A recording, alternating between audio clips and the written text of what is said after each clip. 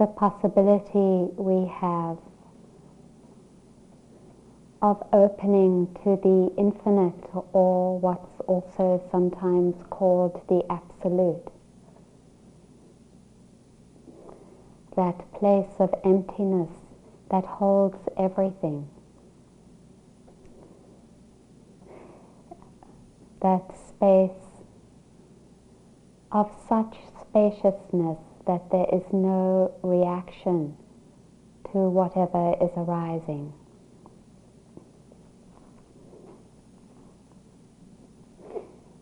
Today I wanted to talk about, in some ways, the opposite of that.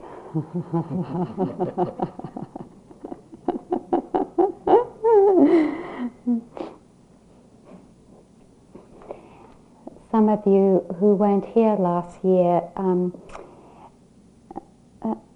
might not have known that my father died this time last year while I was teaching last year's retreat. And for various reasons and conditions, coming here this time has brought up an extraordinary amount of pain around his death and pain around our relationship. And I've been going in and out of it during this retreat. And sometimes it hasn't just been the sadness and grief that comes with someone we love who dies. But sometimes there's also been extreme dissociation that has come from the trauma that was in our relationship when I was a young child. And so there have been times when there hasn't been any emptiness and when there hasn't been any spaciousness. Times when it feels like it's been absolutely impossible to be mindful. And so I was thinking about this and thinking, what gives me the trust? What gives me trust being in this process? Because while I felt the extraordinary difficulty of it, and also sometimes the struggle of wanting to be here with you in free of these energies, wanting to be with you in a total space of emptiness, and feeling sometimes the judgments of, oh, how can you be teaching this retreat and going through all these things? Now you know what teachers are really experienced sitting up here. We aren't really as good as we look. That's really true.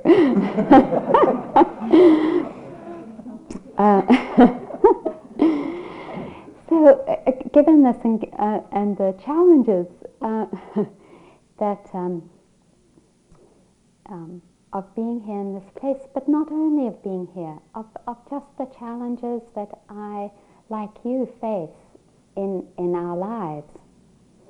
What is it that really gives me a sense of unshakable trust in terms of the Dharma? What allows me, and what has allowed me, to go sometimes to the very depths of despair, of pain that feels unending, of difficulties where there feels absolutely no spaciousness at all, and that I can't do anything at all about it, that it just is as awful as it is, and the mind is so tight that you can't even call in metta. You can't say, may I love myself, because it's just too contracted for that. And I was sitting up on the hills and I was contemplating it, and what came to me when I thought about it was karma. Karma gives me total and absolute absolutely unshakable faith in the Dharma. Because I understand that at the very core of my being, no matter how far I am caught, no matter how far I'm dissociated, no matter how much pain I'm in, at the very core of my being, I understand that my deepest intention is for my healing. And that what karma says is that every intention always has a consequence. Every intention always has a consequence. The formal definition is volitional action which wills the mind and body or organizes the mind and body towards a goal. The Buddha said it this way. He said it in a very conservative, in a verse that many of you might recognize. Phenomena are preceded by the heart, ruled by the heart, made of the heart. You could substitute mind for heart. If you speak or act with a corrupted heart, then suffering follows you as the wheels of a cart, the track of the ox that pulls it. Phenomena are preceded by the heart, ruled by the heart, made of the heart. If you speak or act with a calm, bright heart, then happiness follows you like a shadow that never leaves. It's not that my mind or heart in these times are calm or bright, but they do have as my deepest wish my healing. Over and over again I've understood the power of intention, or we could even say the power of prayer. It's the same thing. That aligning, and it isn't even on a verbal level, but the aligning, that knowing that hovers in the background, that knows, I wish for myself in the deepest and most whole way my healing.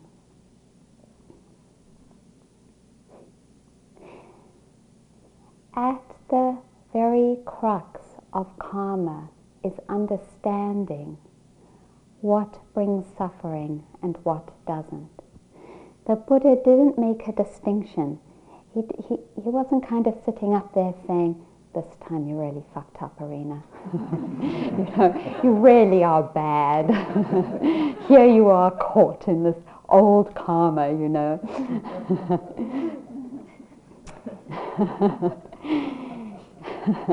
What he said is, see for yourself, and Eric invited us not to even believe what the Buddha said or he said or I said. See for yourself what brings freedom and what brings suffering. Or we could say that the crux of karma is ethical action. That's the crux of it. And when I feel like, what gives me unshakable faith? What do I adore most about the Dharma? It is the understanding that I am 100% totally aligned with my wishes for healing and not for harmful actions, and not for harmful speech, and not for harmful thoughts. And that gives me undying confidence.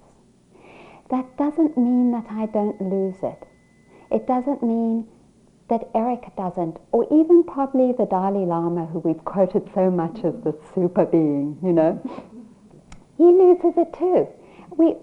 Until you're a Buddha, or probably an Arahant, which means that you are totally purified, and there's not too many of those around us in our lifetimes, right now, anyway, in this country.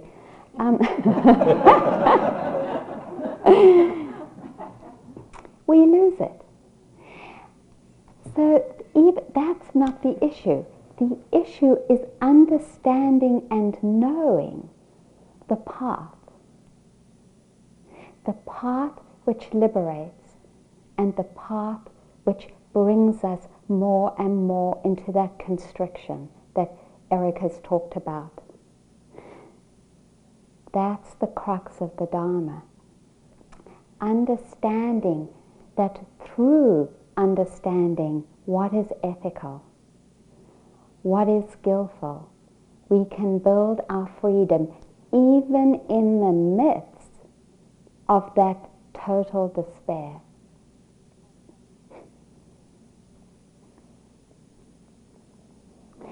Thich Nhat Hanh talks about it, and I like it because it's so simple. He talks about karma as a storehouse. He says, imagine in your minds you have the storehouse, and you have all kinds of seeds, orange seeds and apple seeds and dahlia seeds and all kinds of red kidney bean seeds. I don't even like them. and he says, every time we move with our intention, our volitional intention, our conscious intention towards a goal, we're watering one of those seeds. How do we create a future of freedom? We water particular seeds that support that freedom.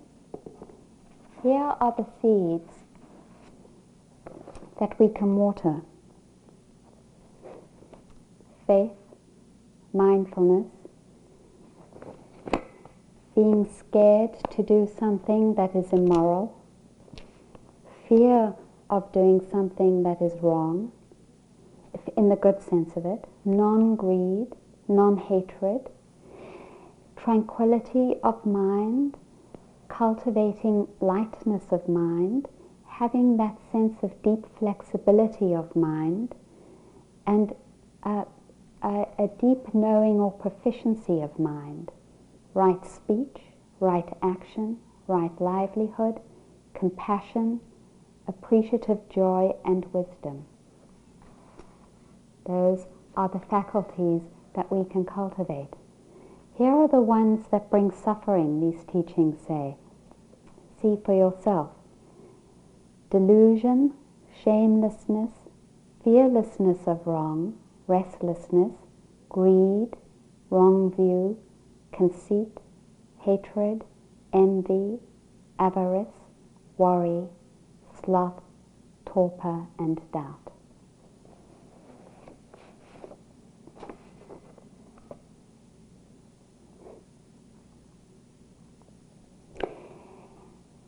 In a way, I don't think there's anything more empowering for us in our lives than to understand in detail, specifically, what are the energies, not that make us bad, but just that bring suffering, and what are the energies that liberate. And even when we can't call on the energies that liberate, even when there have been moments during the day I have not had lightness or malleability of mind 1 inch, iota, I know that I haven't been feeding greed or hatred or delusion, and that gives me unshakable faith.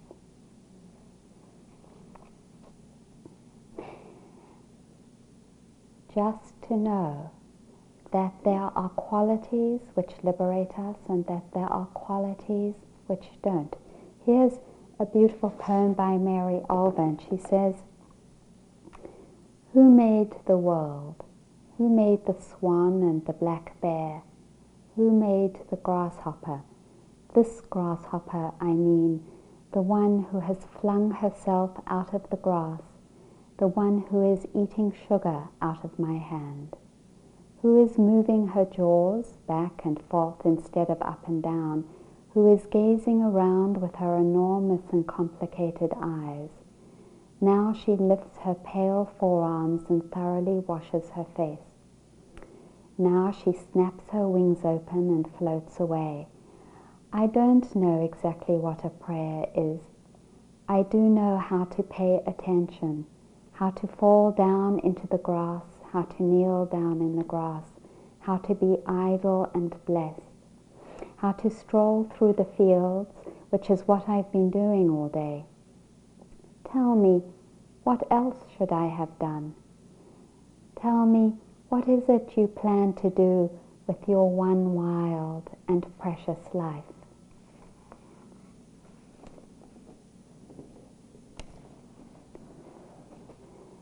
Every tree, every growing thing as it grows says this truth. You harvest what you sow. With life as short as a half-taken breath, don't plant anything but love.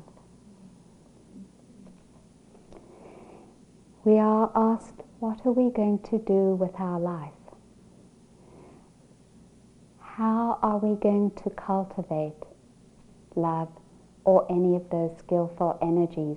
Or, if not that, refrain from strengthening the unskillful ones.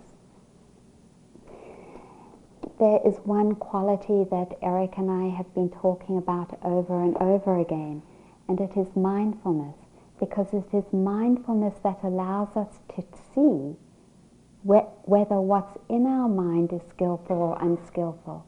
Without mindfulness, we are blind. Without mindfulness, we can't see. There was a really beautiful Tibetan teacher, I don't know if any of you had the good fortune to meet him, called Nyosho Ken Rinpoche. Sharon and Joseph studied with him and some of the other teachers. He just recently died. And he has this song that really gets to the nitty-gritty. He says, homage to the king and queen of self-existing mindfulness. Look here, all friends.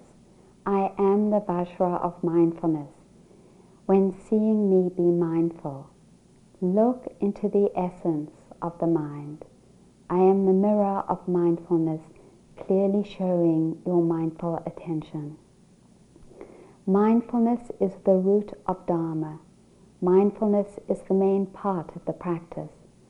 Mindfulness is the stronghold of the mind. Mindfulness is the aid to spontaneously aware wisdom. Without mindfulness, one is carried away by laziness. A lack of mindfulness is the creator of all faults. A lack of mindfulness doesn't accomplish any purpose. A lack of mindfulness is like a heap of excrement. A lack of mindfulness is to sleep in an ocean of urine. He's getting down there. A lack of mindfulness is like a heartless corpse. Friends, please be mindful. Through the aspiration of this guru, may all friends attain firm mindfulness.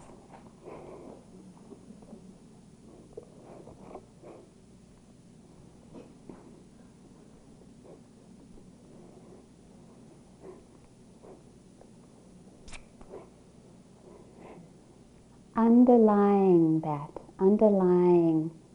the mindfulness that we've cultivated, in a way, at the heart of looking at karma is effort. Because without making the effort, any understanding that we have doesn't manifest. Effort really is the key. It energizes and gives life to our understanding, and at the same time is the vehicle, is the energetic vehicle that transforms us. It's effort. And so when we really understand karma, it inspires us enormously to effort, to aligning our energy over and over again to see, how can I work with myself? What is it?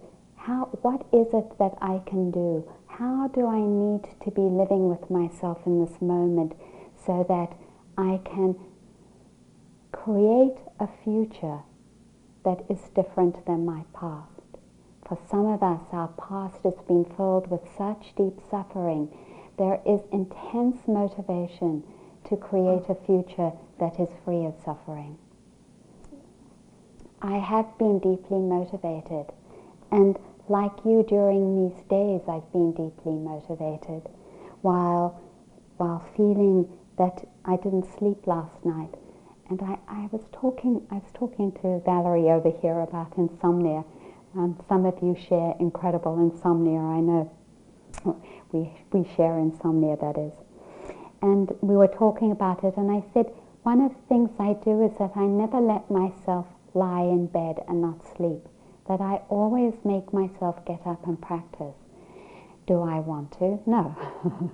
But I know my mind, and I know that if I lie in bed, it is going to go to the negative. I am going to get into frustration, I'm going to get into desire, and I'm going to get into aversion. And the first step that the Buddha talks about in effort in the Eightfold Path is he says, guard your minds, dear friends, about conditions which give rise to negative energies.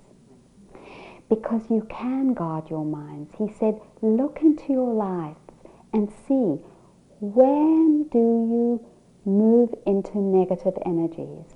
I know for myself it's when I don't eat enough. I can easily skip meals, and when it comes to about 8 o'clock, I am so irritable I could bite everyone's head off.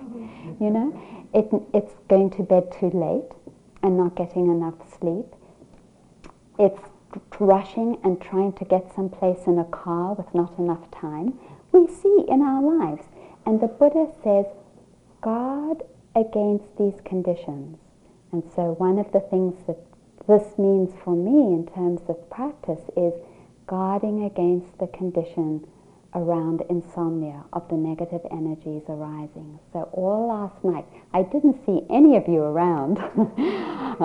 I would go down to the kitchen and get a cup of tea, practice walking meditation. Then I do walking meditation in my room. Then I would do metta. Then I would do different touch points in my body. Then I would get up again and read the Dharma. And that was all last night until 6 o'clock. And I didn't suffer. I didn't suffer. It wasn't pleasant. But I didn't suffer. And that's the beauty of karma, is knowing what we have to do in order to cultivate the conditions for skillful qualities of mind. The Buddha said, guard against the negative energies arising by looking at conditions in your life. And then he said, and we've talked about this a fair amount, abandon those energies once they have arisen. Abandon them. He said, they cannot bring you anything but suffering. This brings me back to the gravy.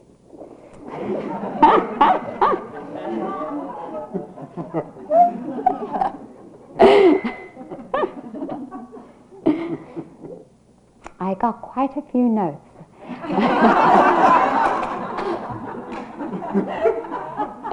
About the gravy. Why couldn't you just get up and get yourself the gravy?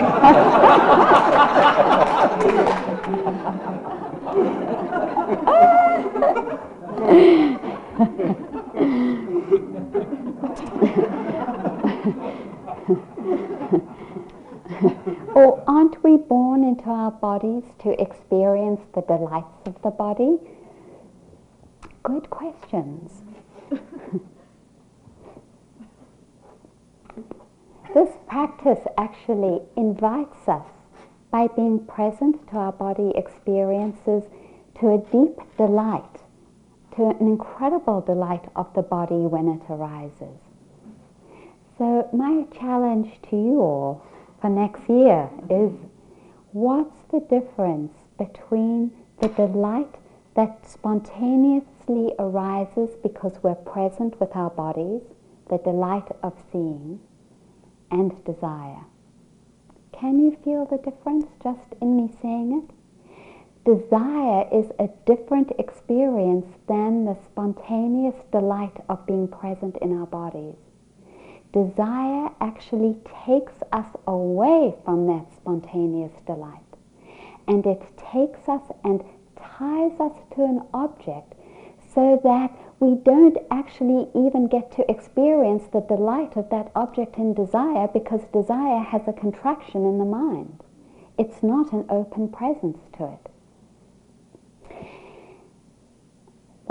This is radical. It is radical because this culture over and over again has taught us that following desire brings happiness. That if we follow desire for different pleasant experiences, we will find happiness. And it's true that we find comfort. And it's true that sometimes it might be delightful. But it's actually not nearly as delightful as having those experiences without desire. Desire actually contracts the mind more and more into that sense of being small. Just take a moment right now and think of an experience where you have really desired something, where you've really wanted something badly. Can you feel how desire is actually tying you into that object in a way in which you're not free anymore? Because you feel in order to be happy you have to have that object. And whenever we feel like in order to be happy we have to anything, we're not free anymore. When we let go of those arising desires, what happens? The heart opens, and as the heart opens, we get to actually experience in a much more exquisite way the blessings of the broccoli and potato without the gravy.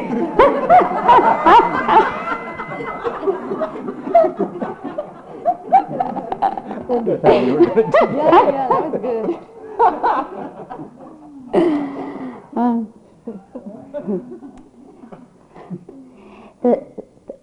The beautiful thing about karma is that it tells you every time you let go of a desire, you're decreasing the strength of the hold desire has on your mind.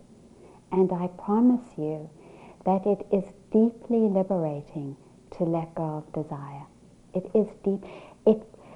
It opens the chain or the link of the chain that brings about the space of emptiness that we talked about. In fact, when the Buddha first talked about the Dharma, the very first talk he gave to the 5 acquaintances that he had practiced with for so many years, practiced asceticism with, he said, I'm going to give you the very essential truths of the Dharma. And he said, life as it is constituted is uncomfortable, is stressful, is changing.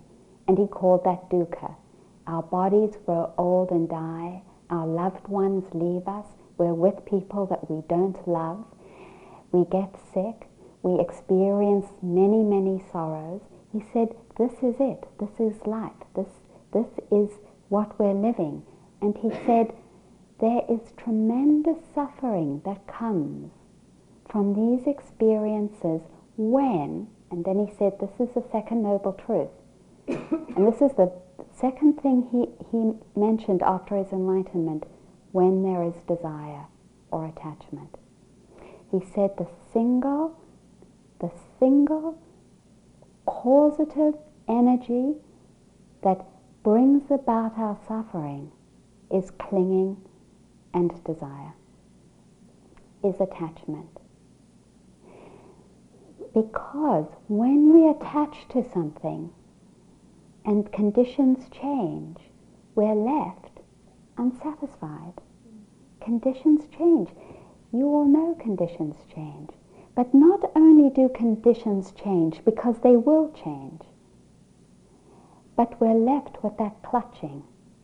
And that clutching is a closed heart. That clutching is a contracted heart. That clutching is a small self.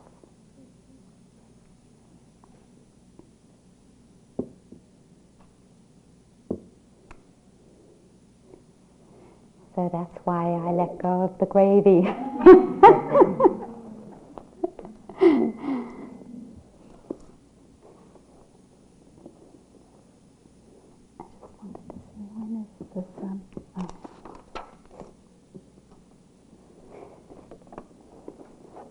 So the Buddha talked about guarding against the conditions that bring the unskillful states of mind.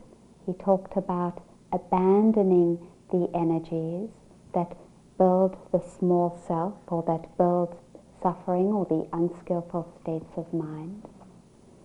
And then he said, nurture the skillful ones and maintain the skillful ones. See in your life what you need to do in order to nurture and maintain the skillful energies in your mind. And I want to read the story because it's such a beautiful story about one of the things that obstructs the opening of our heart and obstructs the allowing that brings about the conditions for skillful states to arise. The train clanked and rattled through the suburbs of Tokyo on a drowsy spring afternoon. Our car was comparatively empty. A few housewives with their kids in tow, some old folks going shopping. I gazed absently at the drab houses and dusty hedgerows. At one station the doors opened and suddenly the afternoon quiet was shattered by a man bellowing violent, incomprehensible curses. The man staggered into our car. He wore labourer's clothing and he was big, drunk and dirty. Screaming, he swung at a woman holding a baby. The blow sent her spinning into the laps of an elderly couple. It was a miracle the baby was unharmed. Terrified, the couple jumped up and scrambled towards the other end of the car. The labourer aimed a kick at the retreating back of the old woman but missed as she scuttled to safety. This so enraged the drunk that he grabbed the metal pole in the centre of the car and tried to wrench it out of its stanchion. I could see that one of his hands was cut and bleeding. The train lurched ahead, the passengers frozen with fear. I stood up. I was young then, some 20 years ago, and in pretty good shape. I'd been putting in a solid 8 hours of Aikido training nearly every day for the past 3 years. I liked to throw and grapple. I thought I was tough. Trouble was, my martial skill was untested in actual combat. As students of Aikido, we were not allowed to fight. Aikido, my teacher had said over and over again, is the art of reconciliation. Whoever has the mind to fight has broken his connection with the universe. If you try to dominate people, you are already defeated. We study how to resolve conflict, not how to start it. I listened to his words. I tried hard. I even went so far as to cross the street to avoid the chimpira, the pinball punks who lounged around the train stations. My forbearance exalted me. I felt both tough and holy. In my heart, however, I wanted an absolutely legitimate opportunity whereby I might save the innocent by destroying the guilty. This is it, I said to myself, getting to my feet. People are in danger, and if I don't do something fast, they will probably get hurt. Seeing me stand up, the drunk recognized a chance to focus his rage. Aha, he roared, a foreigner. You need a lesson in Japanese manners. I held on lightly to the computer strap overhead and gave him a slow look of disgust and dismissal. I planned to take this turkey apart. But he had to make the first move. I wanted him mad, so I pursed my lips and blew him an insolent kiss. All right, he hollered, you're gonna get a lesson. He gathered himself for a rush at me. A split second before he could move, someone shouted, "Hey!" It was ear-splitting. I remember the strangely joyous, lilting quality of it, as though you and a friend had been searching diligently for something and he suddenly stumbled upon it. Hey! I wheeled to my left, the drunk spun to his right. We both stared down at a little old Japanese. He must have been well into his 70s, this tiny gentleman sitting there immaculate in his kimono. He took no notice of me, but beamed delightedly at the labourer, as though he had a most important, most welcome secret to share. "Come here," the old man said in an easy vernacular, beckoning to the drunk. "Come here and talk with me." He waved his hand lightly. The big man followed as if on a string. He planted his feet belligerently in front of the old gentleman and roared above the clacking wheels. "Why the hell should I talk to you?" The drunk now had his back to me. If his elbow moved so much as a millimeter, I'd drop him in his socks. The old man continued to beam at the labourer. "What you been drinking?" he asked, his eyes sparkling with interest. "I been drinking sake," the labourer bellowed back, "and it's none of your business." "Oh, that's wonderful," the old man said. "Absolutely wonderful. You see, I love sake too.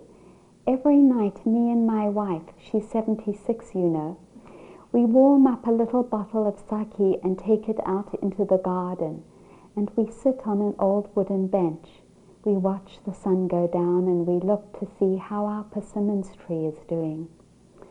My great-grandfather planted that tree, and we worry about whether it will recover from those ice storms we had last winter. Our tree has done better than I expected, though, especially when you consider the poor quality of the soil. It's gratifying to watch when we take our sake and go out to enjoy the evening." He looked up at the labourer, eyes twinkling. As he struggled to follow the old man's conversation, the drunk's face began to soften. His fists slowly unclenched. "Yeah," he said, "I love persimmons too." His voice trailed off. "Yes," said the old man, smiling, "I'm sure you have a wonderful wife." "No," replied the labourer, "my wife died." Very gently, swaying with the motion of the train, the big man began to sob. "I don't got no wife. I don't got no home. I don't got no job. I'm so ashamed of myself." Tears rolled down his cheeks, a spasm of despair rippling through his body. Now it was my turn, standing there in my well-scrubbed youthful innocence, my make this world safe for democracy righteousness.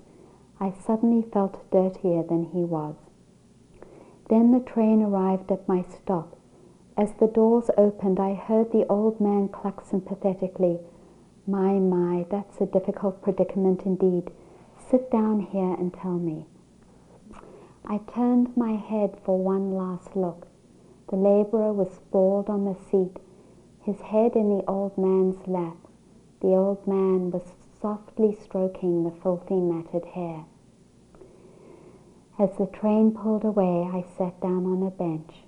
What I had wanted to do with muscle had been accomplished with kind words.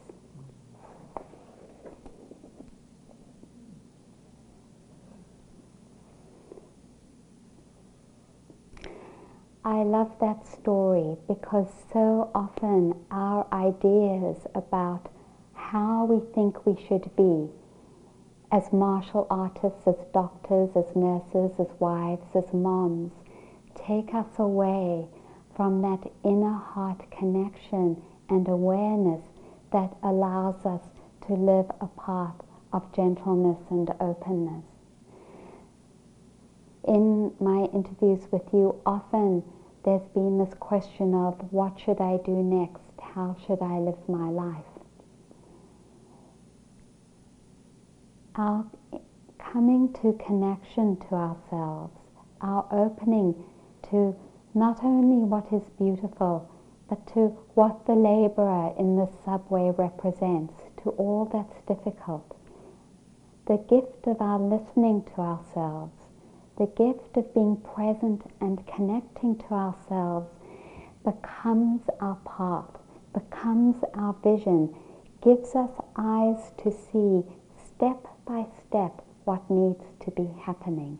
Not from the idea of I'm an Aikido martialist, but from our heart of, oh, come here, let me embrace you, let me hold you, or let me just live with patience with you as these difficulties arise, and let me surrender in knowing that my path and that my true path can only come about from an inner connection that is guided by mindfulness and the understanding of karma.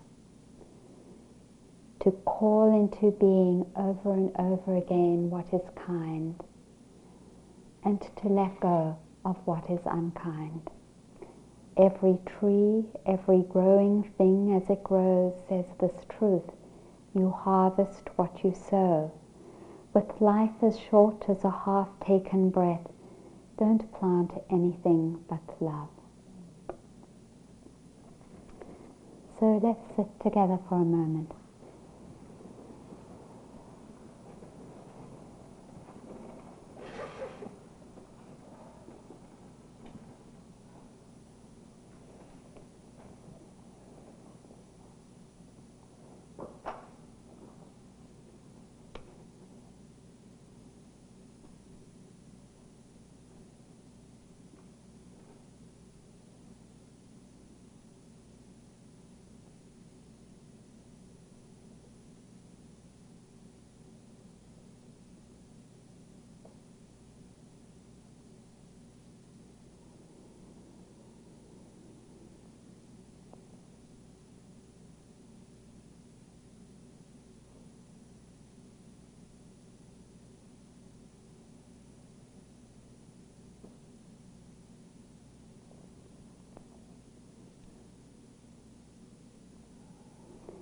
Tell me, what is it you plan to do with your one wild and precious life?